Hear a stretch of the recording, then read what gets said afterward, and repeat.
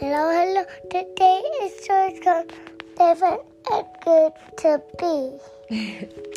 Today's story is called Different, a Great Thing to Be.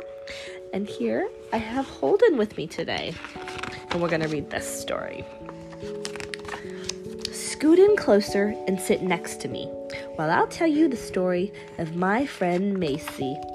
She can swim underwater, balance on logs. She can whistle, almost. She has a pet dog. She reads books and jumps high like a kangaroo, like kangaroos do. She takes hip-hop classes and prefers to wear blue.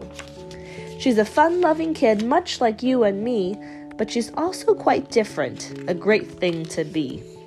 A bit small for her age, Macy doesn't talk much. She takes her time, while others rush. She says, "Hi, what's your name?" to both strangers and friends, and sometimes sings on after her favorite song ends. While Macy believes that different is grand, others at times just don't understand. Some people stare rudely, and Macy's been told, "You don't belong here. You don't fit the mold."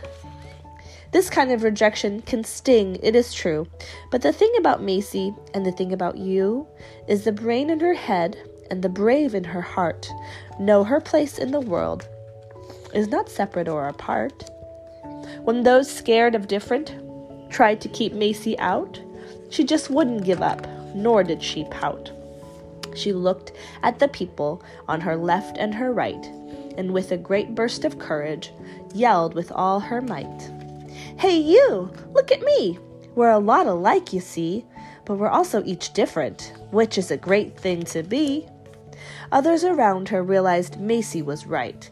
They all watched in wonder as her spirit shone bright. At school, at the park, at the dance studio, she brought the beauty of different to each place she would go. People learned to admire Macy's outlook on life. Sameness is fine, but different brings light. With brave in their hearts and with Macy to guide, the different in each one glowed from inside. Now it's your turn, dear one, to create a safe space. Be fearless like Macy and choose to embrace all that you are so others will see that different is truly a great thing to be. And that is the end.